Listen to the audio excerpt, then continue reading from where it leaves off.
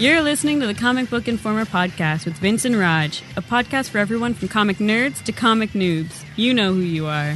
Now here's your host, Raj.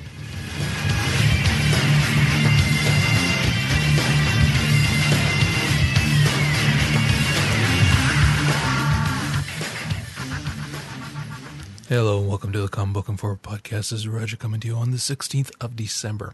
And before we start anything, I want to say, Vince, from the bottom of my heart, fuck you for making me want to buy DC Comics with these movie poster covers. It's not my fault that they actually did something good for once. But you know what? I would have picked up on this later, possibly even after they'd come out kind of thing, and missed my chance at them. They would have sold out and I was like, damn. Now you have time to pre-order. Now I'm going to have to call Comic Book Dude and say, put aside, and screw you for making me want to pick up a Catwoman comic of all things. It was like, I saw that and I was like, God damn it. Now I have to buy a Catwoman comic. Because that covers on it. Honestly, despite what I think of the comic, that covers. I haven't read it since the first issue came out. I read it for a little while, actually. Again, you know as well as I do, I like to punish myself, as was evident by my twittering of watching the latest Teenage Mutant Ninja Turtles. Which, there you go. Screw you for that, too. Not you, but Michael Bay and company. You guys suck so bad. We'll get to that after. But yes, these covers are amazing. They're linked in the show notes, folks, so you can check them out. I'm sure you probably already all know about them.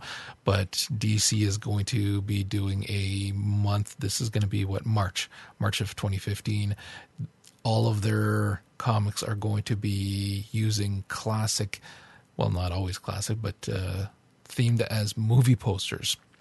So like the Detective Comics is going to be The Matrix, Batman's going to be The Mask, Batgirl is going to be Purple Rain. There's some really, really cool ones as well that I kind of looked at and went, ooh, that Grayson one is amazing. I'm looking at it right now too. Yeah, I have to have that Grayson one as well. And I can't stop laughing at Aquaman.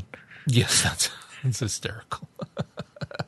Aquaman is Free Willy, with Willy jumping over him in that classic movie poster. And then the Catwoman is a Steve McQueen. Why is that not coming to me? You're lost. Bullet. Thank you. It took you too long to answer.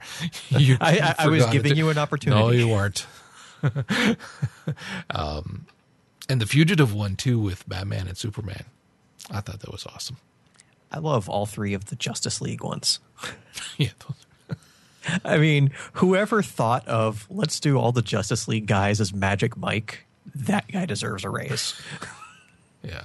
Anyways, these are, they're friggin' cool as all hell, and I will be picking up quite a few of them. Like I was mentioning too, I watched the latest TMNT movie. I don't want to go too much in the movie stuff because hell, we have a podcast for that, but they're comic book related. Did you even see the new Teenage Mutant Ninja Turtles? No. Oh my God. Watch it just so that you have something to complain about whenever you're at, get together, a party or something, and you need something to rant about. Because a good rant is fun to listen to. You see, there's the problem. Way too many people I know liked it. Oh, you're serious? This is why I don't go. Yeah, but these are your idiot I don't leave friends. The house.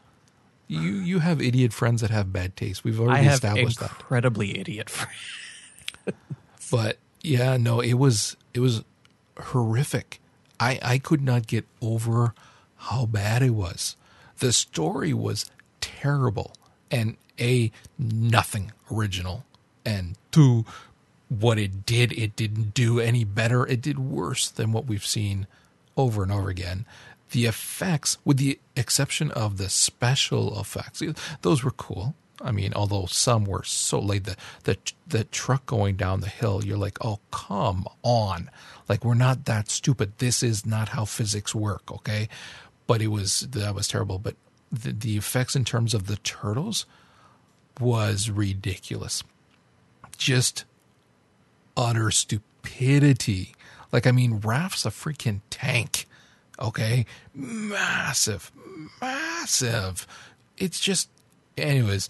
And then the acting was overall bad, completely like cliched crap that we've seen how many times. It's like you see the one dude and it's like he's going to be a bad guy. He's pretending to be a good guy, but he's a bad guy. Well, has that actor ever played a good guy? This is what I'm saying. And it's like casting Ralph Fiennes or Tim Curry. You kind of know what you're going to get. And the voice acting, for the most part, just did not fit. Period. I mean, Splinter is Tony Shalhoub. What? Yes. I was listening to him talking, and I'm going, that voice, where the hell do I know that? And then it came to me, and I'm going, that's freaking Tony Shalhoub. And I love Tony Shalhoub, but there's some places where he just doesn't fit. That's not the right voice for it. And Splinter is not the right voice for it at all. And so, yeah, that's Tony Shalhoub. And the voices for the Turtles, most of them didn't fit either, in my opinion. It just didn't sound right. I mean, Donatello sounded horrible. Plus, they went out of their way to emphasize that they're teenagers. So, of course, they act like raging idiots most of the time. And it was bad beginning to end. Like, horrific train wreck bad. See, and it's funny because you go back and look at, the original Ninja Turtles movies, the guys in the animatronic costumes.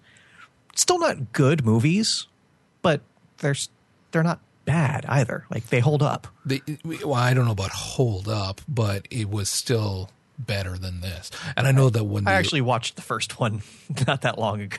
Oh yeah, it's still entertaining. It's not. It's not going to win any awards. It's not known for its dramatic storytelling, but it's an entertaining hour and a half. And see, I saw that movie when it came out, and I was an adult at the time. So it's not like I was a kid and I'm looking through kid-colored glasses saying, oh, it was so awesome. And then you watch it an adult and go, oh, my God.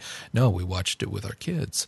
And it was good. It was fun to watch. And people really bitched about that one, too, when it first came out. But it was still, it was still fun and it was still good. But this, no. This was horrible beginning to end. Could not get over how bad it was. I was a kid when that movie came out. Yeah, shut up. And the other one, just very, very quickly, I finally got around to watching Captain America 2. Oh. Holy crap, was that ever awesome. Seriously. The two movies they put out this year are probably the two best movies they've put out, period. That was unbelievably awesome. Just loved it. And because we also picked up Guardians of the Galaxy on Blu-ray, of course, because we're going to be doing that on our next Popcorn Ronin. So really looking forward to that. And I just watched that. And actually, I listened to the commentary because everybody was gone from the house except for me. Everybody had something to do for the day except for me. So I went, screw it. So I watched the extras and then I listened to the commentary, which was great. And then we watched the movie at night again. So it was like a Guardians day. And then the next day I watched Winter Soldier. And I mean, that's a tough act to follow because, well, you know how I feel about Guardians. Christ, I love that movie so much. And that second Captain America was just phenomenal. Just really, really well done. Yeah, and the news broke this week that the Russo brothers, who directed Winter Soldier and will be directing the next Captain America movie, are also doing the two-part Avengers 3. They're going to be directing that. Wow. Well, they did a good job, so very much looking forward to that. Okay, let's talk about some comics now. One of the series that I've been wanting to go over for literally years now has been Lock and Key. We talked about it briefly, and this was quite a while back. I'll have to 170 episodes ago. Yeah, it was a long time ago, and I don't even remember which one we covered. I'll put it in the show notes so folks can get to it easily and listen to it. And I distinctly remember, however, being quite lost at points and not feeling like the story was cohesive enough for people just jumping in. And I wasn't always crazy about all of the art. Some of the art kind of threw me, but that was a personal preference kind of thing. But I still wanted to go back and read it from the beginning. Not necessarily all of them, but some of them. Because again, you hear so many good things about the series, and I do like Joe Hill's writing. The Cape was like I don't know that I necessarily put it in my top 10 all time top 10, but it's up there. Like I have a lot of love for that. And so it's actually kind of interesting timing because I'm listening to one of his books now on Audible. Which one? Heart-Shaped Box. Okay, that's his first one, isn't it? Yeah, that's his first one. I'd never read any of his novels, and there was a big sale on Audible for Halloween, and all of his stuff was there for like $3.50 each. Right. So I grabbed them all up, and I'm just now starting on them. How is it? I'm actually really enjoying it. Like it's interesting comparing it to Lock and Key because it has some of the like similar themes of dealing with loss and how you feel about people once they've passed on, and depression and anger and a lot of these things that are just part of being a person, but in a completely different way. It's definitely got more of like a horror twist to it instead of what they're doing in Lock and Key. Not that Lock and Key doesn't have kind of that horror element, but it's not presented purely as a horror, right, which Heart-Shaped Box definitely takes more of that aspect. See, I'd like to read Horns, and it's also very well written too. Good. I have to say. And a lot of that might also be the audiobook performance is phenomenal, but the writing is still, he's just reading what's on the page. Exactly. Okay. Yeah. I'd like to read some of his stuff as well. And like I said, I really would like to read Horns. There's something about that I don't know. That's next in my queue. Yeah. It just sounds like it'd be a hell of a lot of fun. So I do want to definitely read that at some point. But going back to Lock and Key, this is something, again, that because I wasn't exceptionally thrilled with the one that we read, it didn't really blow me away. I'd kind of just been putting it off. And so now we talked about, should we do something up to date or just go back for something? And we haven't done a going back type of episode for a while. So I thought it's a good time to do it. So we're going to be talking about Welcome to Lovecraft, which was the very first series that came out for this. And it was done in 2008, if I'm not mistaken. Yeah, it started in February 2008 and ran for 6 issues. And this is, like I said, the first. So you're getting all of the information about the characters, how they came together, and how they came to be at that Key House estate. And of course, it's because the children, Tyler, Kinsey, and Bode, which apparently you can't name your kids normal names like Joe, Bob, things like that. It has to be Kinsey. Okay, Tyler's not so bad, but who names their kid Bode? Technically, I think it's Bodie. Bodie? Yes, that would make more sense. Either way, sorry, stupid names. But they actually witnessed their father being murdered. And we'll go into the specifics of that later on. And that is then what sends them and their mother off to the family estate located in Lovecraft, Massachusetts. And the estate even has a name, Key House, of course. There's a lot of the mystical in this as well, and having read through some of the different stuff about it in the wiki and different things where they talk about the series as a whole, again, having not read all of the other ones, I'm looking forward to reading them now because I have an idea of some of what's going to be coming up where they explain all of the mystical behind this Key House estate and why there's these doors that unlock into who knows where kind of deal. And I mean, Witch in the Wardrobe was done already, so it's not like it's a unique concept of going through one thing into another dimension, but I like how it was presented here, and I like the cast well enough and the things that are going on that it presents itself in such a way that it does actually now intrigue me enough that I do want to read the other ones. Especially the way like it tied into the story with, Bodhi, the youngest boy, finding the door that lets him leave his body as a ghost and tying that in with, just the psychological trauma he's been through and how nobody believes him, but they're like a little worried about these weird stories he's making up. And then also for him himself thinking that, maybe that's a way he can contact his dad. Like there's a lot. It's not just, hey, here's some weird stuff. It's here's some weird stuff, but we're looking at it in a different way.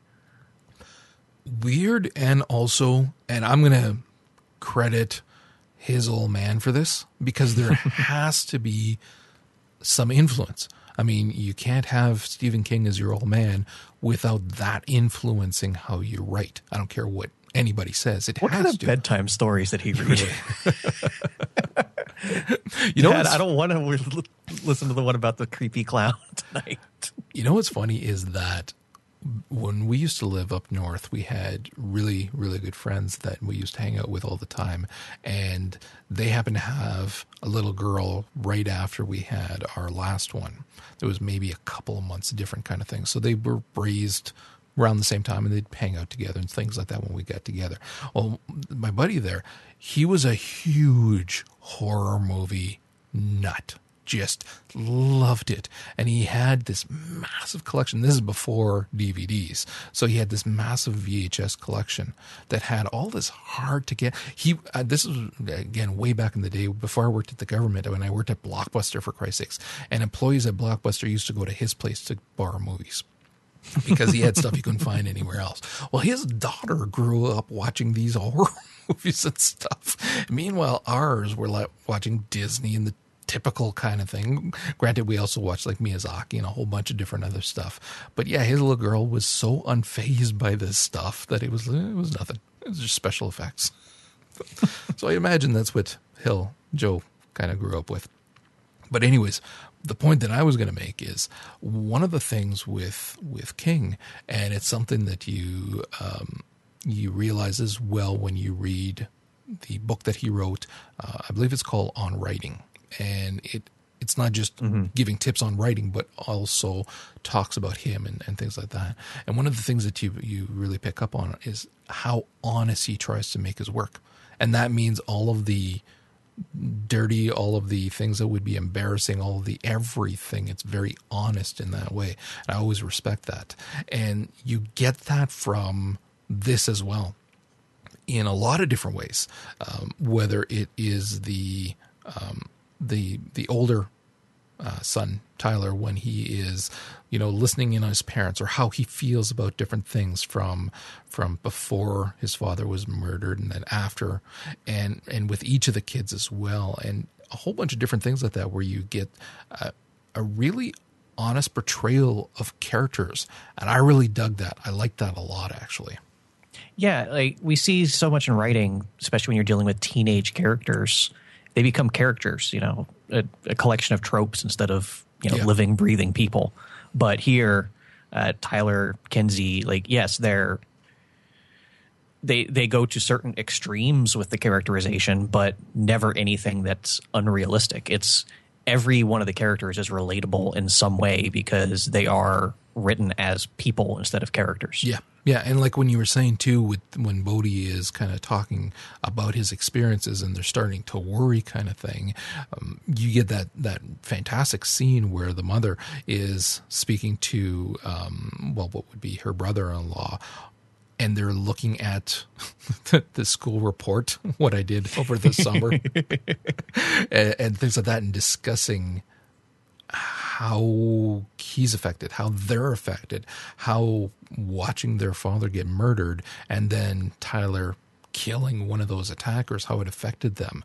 And you also see it very much when, I'm trying to find which issue it was, where it's centered a lot more on Kinsey, the third one, where she's talking, and it's only a few pages at the beginning, but she talks about how much she had to change herself so that she could try to fit in, so that she wouldn't be that freak kid that had to see her father get killed. And again, honest and just a fantastic issue. And then later on in that issue, when she doesn't even want to run with the other girl because then she'll have to get to know her, or rather the other girl will want to get to know her, and she doesn't want any of that. There was a lot of moments like that that rang true. And again, that bears the mark of a talented writer who's not afraid to write honestly about their characters either. The characters don't always have to be brave or heroic or anything like that. They're human. Yeah, and, well, as we see, humans aren't perfect. Oh, hell and no. it's that fallibility that allows the odder elements of the story to really, take hold and become prominent as it goes along. And see, this is one of the things where when we looked at that first, I'll have to see which one it was that we discussed. But when we looked at it, and it kind of at points was a little too out there, having the groundwork now to build off of that makes a big difference in how much I'm willing to accept as bizarre kind of thing. Now that that groundwork is laid for who the characters are, their relationships, and the history of what took them from, clear across the country. Now, when you insert in the truly bizarre, it works a lot better, in my opinion. Like when you're looking at the stuff here with, case in point, they live in a freaking house full of doors that you can walk through. So that in and of itself, odd enough. You can walk through doors? Sorcery. Shut up. But then you have like that spirit, demon, whatever the hell that thing is in the well, which again, at the beginning I was like, it's a little kind of cliched thing, but it was handled well enough that it was fun to read. I didn't always agree with the manner it was handled, especially because it was apparently it's not limited in location to the Keyhouse estate. It can speak to the kid's father's murderer who's like across the country in a cell, and it can speak to them as well. And even produce a freaking mirror and scissors in their sink. That was the point where I kind of went, okay, hold on now. Now you're stretching what I'm willing to accept as even possible. I know it's comic book magic bullshit, but it was like, come on, seriously, that's pushing it a little farther. No, that's actually a really good point to make, because for a lot of these supernatural stories to really be effective, you have to set down the rules of how things work in your fictional universe. And especially early on, as we see here, he plays a little loose with that he's sacrificing some of those rules for the sake of, a narrative effect. And so it's been so long since I read some of the later volumes. I can't remember if, he kind of tamps that down. But no, it's definitely a fair point to make. Yeah. And to me, it felt like cheating instead of the... Like, I can't figure out how to get this guy out of the jail cell. Exactly. And instead of putting the forethought into figuring out a way that this spirit or demon or whatever the hell she is can effectively help him escape, it's just materializing crap in his sink. So that was... Talking to him through the painting, that at least made sense. That was actually spooky as hell. Yeah, no, absolutely. Because at least the painting was a connection to the key house. Yeah, yeah. And the toilet in his jail cell, not to my knowledge. Yeah, no, it didn't really fit. So the spirit helps... When going back to the murder, like I'd said, there were two kids who worked at committing this murder of the kid's father. The main one, character by the name of Sam Lesser, he was actually a student at the school where the father was a guidance counselor or something. Anyways, and the son is sitting down talking to him at one point, and Sam is talking about he was going to kill his own father, and Tyler's pissed off at his own old man, who's the counselor for Sam, and says, yeah, well, while you're at it, kill mine. And Sam takes it literally and finds them, and Sam is troubled in a great many ways, as we see in that one issue where he's going across the country to go back and find the Locke family, and there's a lot of flashbacks showing just how screwed up this kid is. And so he kills the old man, and it's Tyler who breaks into the house and fights the other kid. Or no, he doesn't kill he fights Sam. He fits Sam, exactly. Took out the other kid. The axe to the back of the head to the other kid, but he batters Sam bad enough that he's got stitches all over his face, but he lives, and he goes to this detention center for, it looks like it's for kids. It's not a big deal to get, not that big a deal, I should say, to to escape and get out of.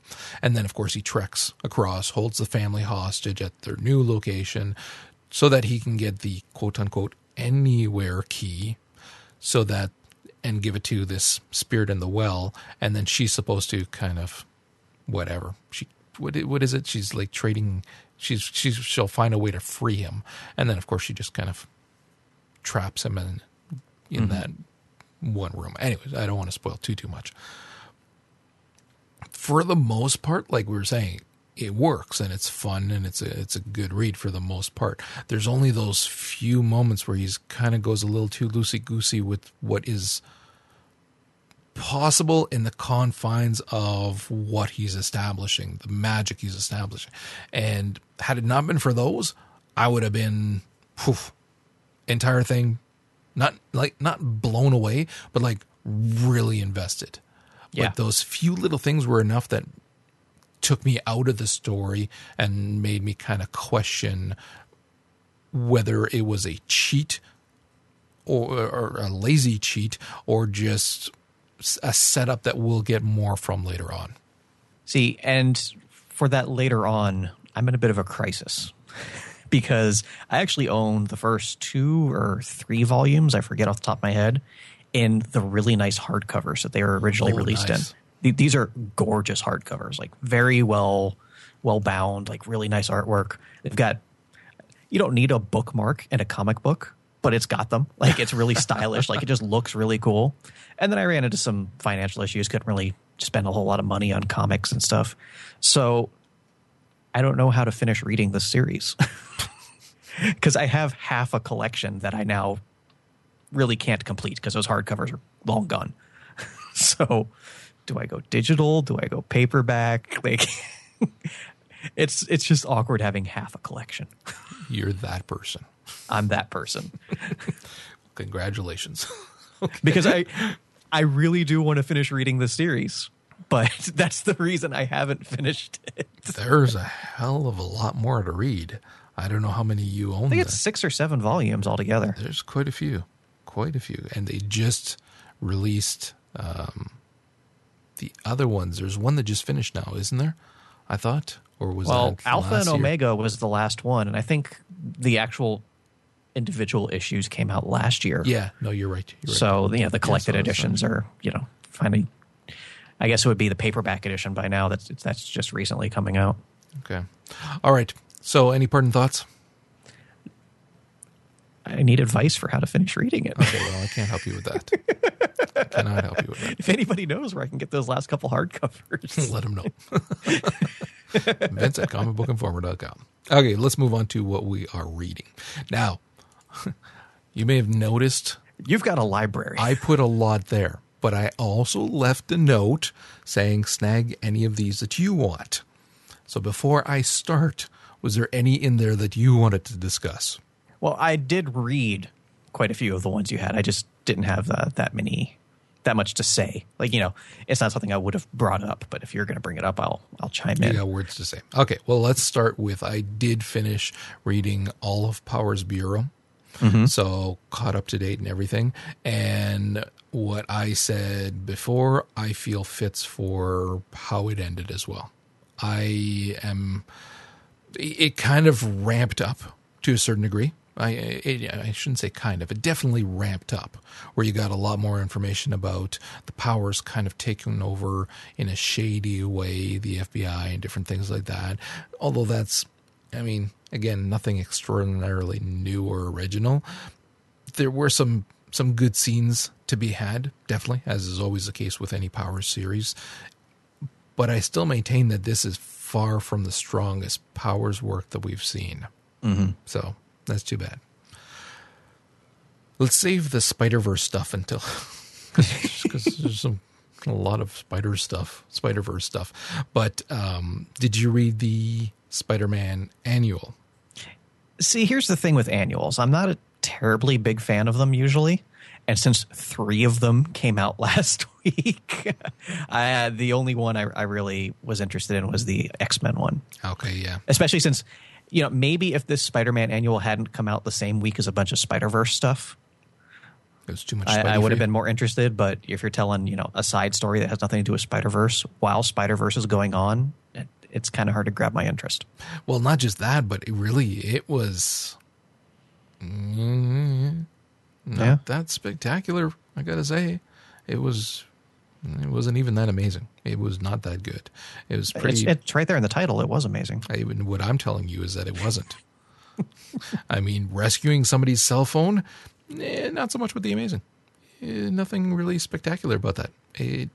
I know that there has to be those little moments where it's like not as mind-blowing an adventure as he always has, but what makes it fun to read are those mind-blowing adventures where you have a regular dude who's just a goofball getting himself into a heap of trouble, whereas this is just an everyday life kind of thing where you find a cell phone and you manage to get it back to the person. And there's some other stuff too, but I really wasn't crazy about it at all. Mm-hmm. Okay, well then let's talk about the other annual then, the Uncanny X-Men annual with Eva. Mm-hmm. That was freaking awesome. I don't know about you, but goddamn. Like, I've been waiting for this ever since Bendis posted the first couple art pages like 6 months ago. I'm like, when is this thing coming out? Because the story itself is okay. Like, it's nothing amazing. Honestly, it's nothing we haven't even seen before. Yeah. It's basically the same story they're telling with Doc Ock right now. Here's what happened when she accidentally time traveled. But the artwork and like the actual like line work is okay, but the panel layouts, the coloring, just the general style of this comic is gorgeous. And I did like the way that it was written, though. And like you're saying, it was nothing written well, but it wasn't anything. Oh, nothing spectacularly original, definitely. It wasn't anything uncanny. But it was. We're really playing on those adjectives, aren't we, tonight? I figured I would throw that in there. I like the cast of characters. I like the manner in which it unfolded and things like that. And I like her. And the relationship with Illyana as well was fun to read, kind of thing. So while it wasn't wholly original, it was a lot of fun to read still, I thought. And especially knowing that it's continuing in what the all new X-Men annual, is it not? Yes. So that's going to be, again, equally fun to read, to see where it goes from there. Every couple years, Marvel has to throw Killraven into a comic to keep their copyright alive. At this point, just give us a miniseries. He hasn't done anything of value in a couple decades, but every once in a while he'll just show up as a cameo. I want to see a modern day Killraven series. I think that could be done well. Cool. Did you read the Guardians of the Galaxy annual? Again, with the annual stuff, and once I saw Frank Cho on art, I kind of looked the other way. Okay. Nothing that really. It's hard to say. It was like, I mean, it's not a bad story. It's for an annual, just this little moment in time story where, you know, Captain Marvel is recounting an adventure that they had. She's trying to do a digital video log kind of thing, and everybody's interrupting her. And then she has they have this adventure with a SHIELD helicarrier that comes out of nowhere, and there's a whole bunch of people on it, including white old Nick Fury and Jessica Drew stuff too. Like, there's a bunch of stuff that happens, and you're like, okay, this is a little interesting. What the hell's going on? And they're fighting the Skrulls. It wasn't a bad little adventure, but it was, I don't know, it was, I don't want to say boring, but it was just, I don't know, it wasn't enough. Put it that way. It's one of those things. I'm not a fan of Frank Cho, so unless it was something story-wise that really gripped me, I wasn't going to pay much attention to it. The art wasn't that bad, really. His artwork is good, just in my experience, it's also kind of over-sexualized cheesecake frequently. So there was I haven't even looked at it, so I couldn't tell you. Tiny bit of that with one character, but it was literally only like one panel or so, and that was it. So it wasn't too bad. Yeah, okay. Death of Wolvie. Because I love to hammer nails into my own toes. This one. Did you read this while you were watching Ninja Turtles? No. I have to pace out the abuse, is what it boils down to. Logan Legacy #6, and this one was with Mystique now. And see, the problem with these things too now is that Axis is trying to tell us that the bad guys are good guys and the good guys are bad guys. And I know that different stories happen at different times, but Death of Wolverine is supposed to be taking place now at the same time as Axis right now. Wolverine isn't in Axis. Wolverine died a week ago. That's ancient news. Well, Mystique is a badass in this. Like, she is not a good person at all. And I got to say, the story didn't do anything for me at all.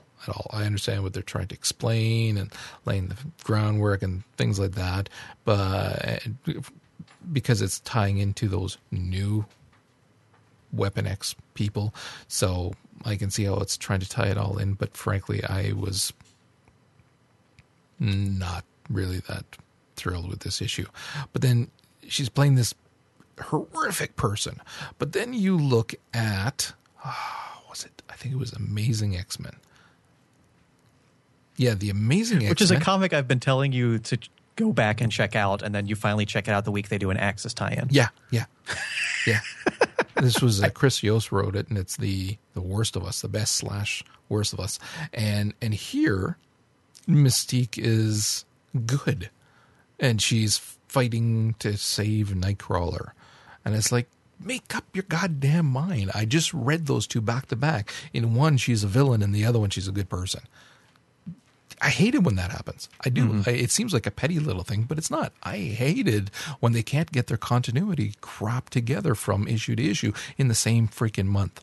If you're going to have these events and you're having two events here, Axis and the Death of Wolverine, for Christ's sakes, get your crap together so that it makes sense when your readers are reading them in the same month.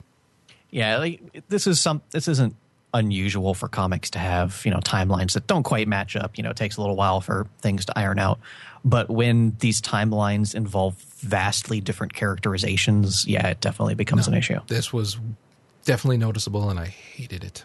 If Wolverine was still alive in one comic because they haven't gotten around to it yet, that's a little more forgivable. But yeah, having the same character as two different characters, that's pretty off-putting. Well, the thing, too, is that they're making such a huge deal about the flip-flop in personalities. That's all you're seeing in all of these comics is, the good guys being bad and the bad guys being good. They're making a massive deal about it. And yet, in 2 issues last month, or this month, they screw it up. So I hate it when that happens. And this was... Maybe that's why they killed Wolverine. They couldn't figure out what to do with him once his personality's inverted. Yeah, really. He'd just be the same guy. What did you... I'm assuming you read this one? No, I saw Axis and I noped out of there. Oh, okay. Yeah, this was... it wasn't terrible, this one. It was better than the Death of Wolverine issue, for sure. The relationship stuff between Nightcrawler and Mystique is complicated enough normally. Throw this in, and it's way different. And what was fun about this, I will say, is, of course, you're having a character like Mystique who, yeah, she's a powerful mutant, but trying to take on Nightcrawler. And, dude can teleport wherever the hell he wants and wreak havoc on the people who made fun of him when he was a kid. So it's damn near impossible for her to be able to really do anything about this character. So... it was a little bit of fun to read. I'll give it that, but it was nothing really that amazing for me.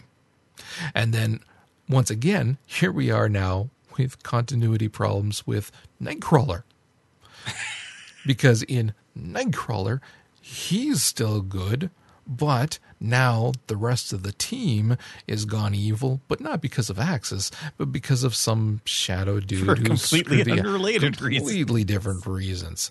So it's like, you're kidding me. Seriously? Come on. And this issue, he's got to be thinking about the good old days with Kitty and everybody else, and then the lessons he learned from Wolverine about how to take down all of the teammates in case that ever happened. Because there's even a panel where, I can't remember if it's Nightcrawler who says it, in that Wolvie told him or Wolverine told him, you have to be ready to take on your teammates, because if there's one thing villains like to do is take control of heroes' minds and things like that. And I was like, yeah, no freaking kidding. Nice little jab at. Nobody knows that better than Wolverine. We're seeing that all the freaking time now in the last few months. So yeah, that was really not that. Yeah, not the big a deal. I have to thank Mocha Raid on Twitter because I got a copy of Bob's Burgers #1. Oh, how was that? Okay, here's the thing. For anybody who does not watch Bob's Burger, I actually was in that boat not that long ago. I just had never gotten around to watching it, and we started watching it, and we've been like, we're already up to season 5 now. We're caught up, and like we did it very fast. Like we chain watch these things, and sometimes not even with like my son in the room, just my wife and I sitting around watching Bob's Burgers, like 3-4 episodes. Really, really like the show. The writing is very clever, very well done. And I was hoping that the writing would be the same because it's the same writers, apparently, same creative teams, they said. The same would be true with this. And I think it could be done in comic book format if they spent an entire issue as they do with one episode kind of thing. But they didn't. They split it up into little vignettes. So you got like 5 different little vignette things. One of them being Tina's erotic friend fiction. Oh, God. Yeah. and things like that. It comes off geared much more for kids than for adults to enjoy. And it's mainly, again, because of that, the manner in which it's written with the little vignettes. It's like, it comes off as an Archie comic book almost kind of thing. So yeah, I wasn't as crazy about it. It wasn't bad, but well, no, some of it was bad. but it was like, meh, not that amazing. Anyways, did you read the latest Thor? I did. Okay. How are you feeling as the Thor person this is going? I'm a little disappointed because if this had just been a continuation of Aaron's previous run, which was phenomenal, I've said that enough times, I'd be like, okay, I would be able to go along with it. But since they made such a big deal of establishing, this is our new Thor, this is where we're going, so far through 3 issues, the story hasn't focused on her at all. And that's what's disappointing. Well, I know that I know nothing of what's going on. And it doesn't make sense to me that she needs the hammer in order to maintain a godlike presence, let's say. I mean, she still is able to do godlike things without it, but then it starts to disappear from her over time without the hammer. I assume that Bro Thor, whether he has the hammer or not, is still a god. The hammer kind of helps with the smacking things around, but he's still a god. They even say that in here. Whereas she's losing her godness without the hammer. Does that make sense? It's going back to like the old school days of Thor when he was just Dr. Donald Blake, and it was the hammer that turned him into Thor. Okay. So since she's not Thor, she still needs the hammer to gain the power. So I can buy that. Okay. And even that didn't bother me all that much. I just figured that's just, again, trope used for the sake of the story. The thing that bothered me the most is Thor shows up at the end. Spoiler alert. Thor shows up at the end, and he is more mad at her because she has his hammer than dude that's wearing his arm around his neck.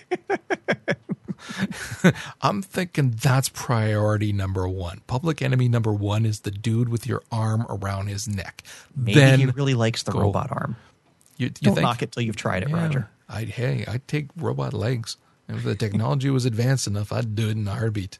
But yeah, so that was like, I read that and I was like, oh, come on. Your arm's right there. It's a necklace on that guy's shoulder.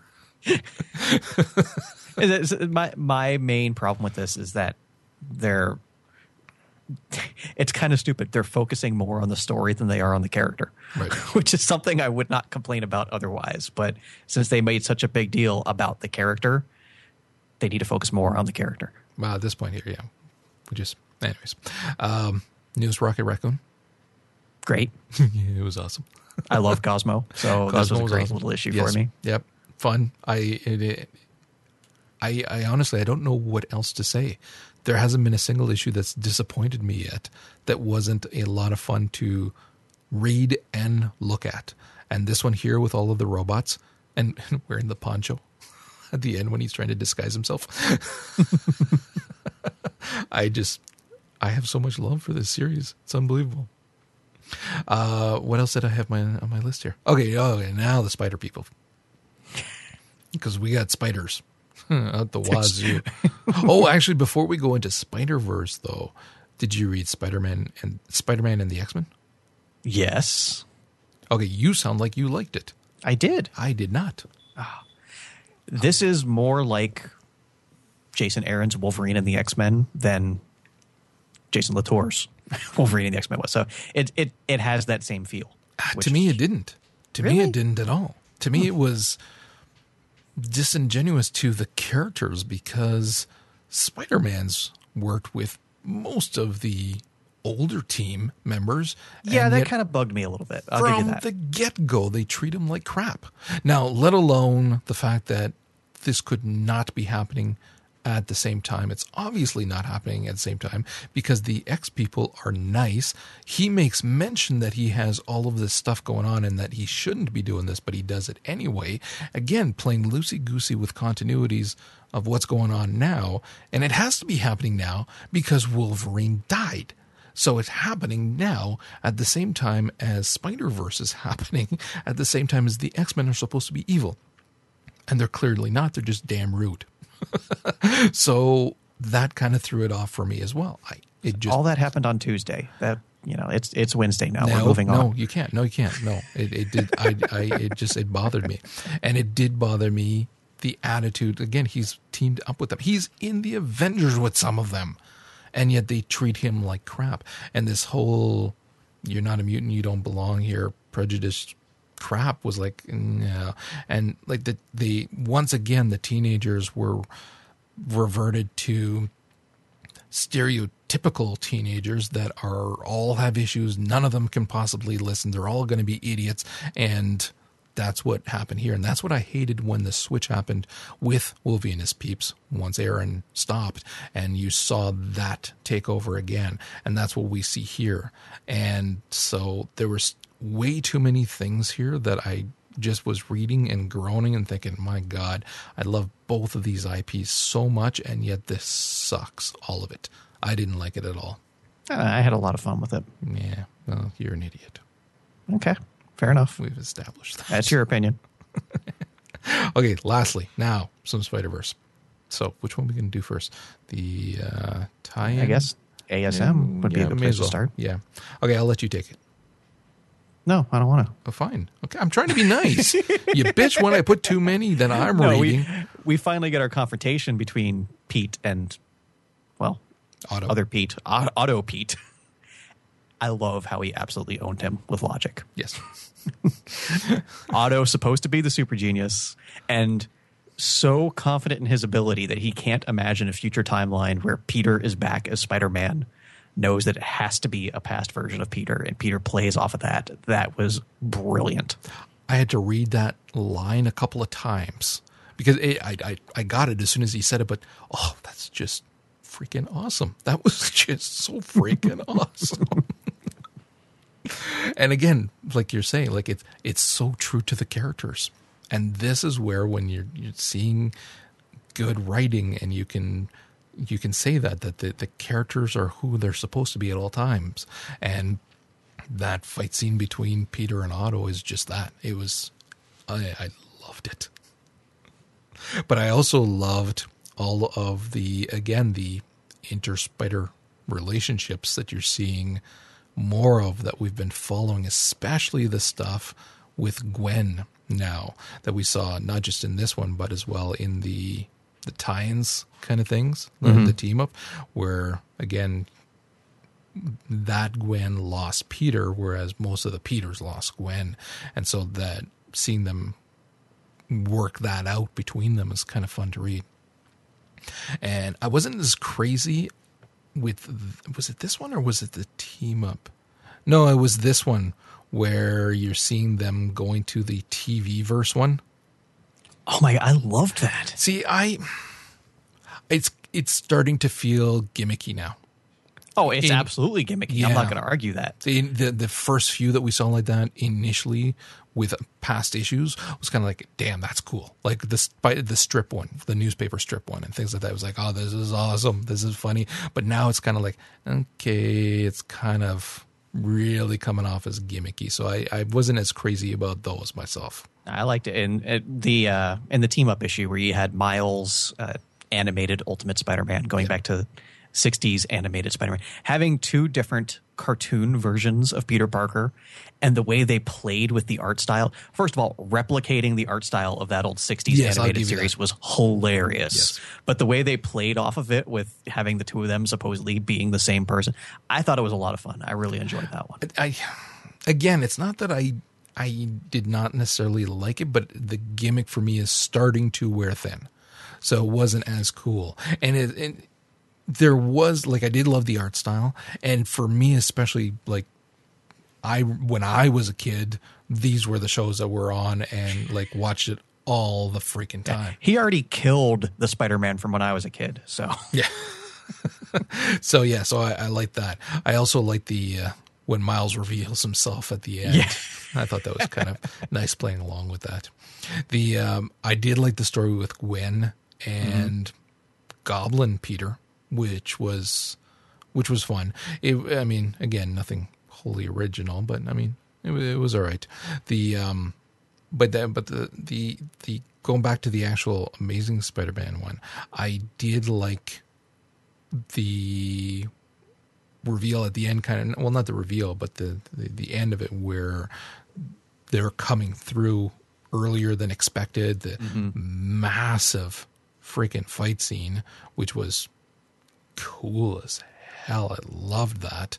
Especially with the father, and then sealing the baby as well. I mean, it's ramping up really fast, and I love how it's ramping up. I love that the level of danger is not letting up at all.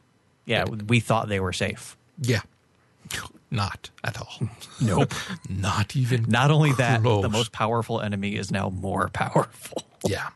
So I, again, still locked into this event. Like, I can't even think of the last event that I've been this invested in and loving.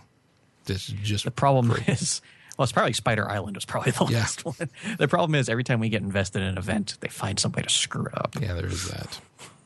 Oh, and just ever so briefly, freaking Samurai Jack, still awesome. Great. My God, I'm loving this series.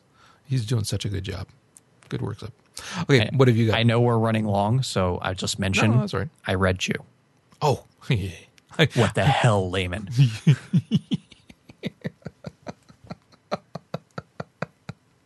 I told you. Everything we've seen in that comic, across all comics, nothing has punched me in the gut harder than that. What the hell?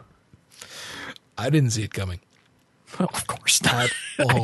At all. So when you flip the page and you get that, and I was like, oh, what the hell? What just happened? And it's like, flip back, read, flip back again. Are these pages stuck together? How does this make sense? What? So yeah, freaking awesome issue though, beginning to end. That was God. It was just so fantastic. The big fight scene and Chew losing it on them because he knows they're not supposed to go in to fight right now. My God, yeah, it was really, really fantastic. Loved it. Yeah. Okay, what else you got?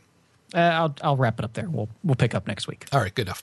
So, new releases for this week. We've got all new Captain America number 2, all new X-Men number 34, Avengers and X-Men Axis number 8 of 9. It's almost done, folks. Black Widow 13, Captain Marvel number 10, Death of Wolvie, the Wolf Weapon X program number 4 of 5, in case you want to be bored some more. Deathlock number 3, Elektra number 9, Guardians of the Galaxy 22, Inhuman number 10, Marvel Universe Avengers Assemble Season 2 number 2, Miles Morales Ultimate. They need to shorten some of these damn names. Ultimate Spider-Man number 8, Moon Knight number 10, Ms. Marvel number 10, Scarlet Spiders 2 of 3. That's going to be awesome. Spider-Woman number 2. Equally awesome except for the art, and Storm number 6. I'm not so sure about that anymore. On the DC side, we've got Batman number 37, Batman Eternal number 37, it's caught up, Batwoman number 37, Justice League 37, and Multiversity Thunderworld number 1. For anybody who might be interested, there you go.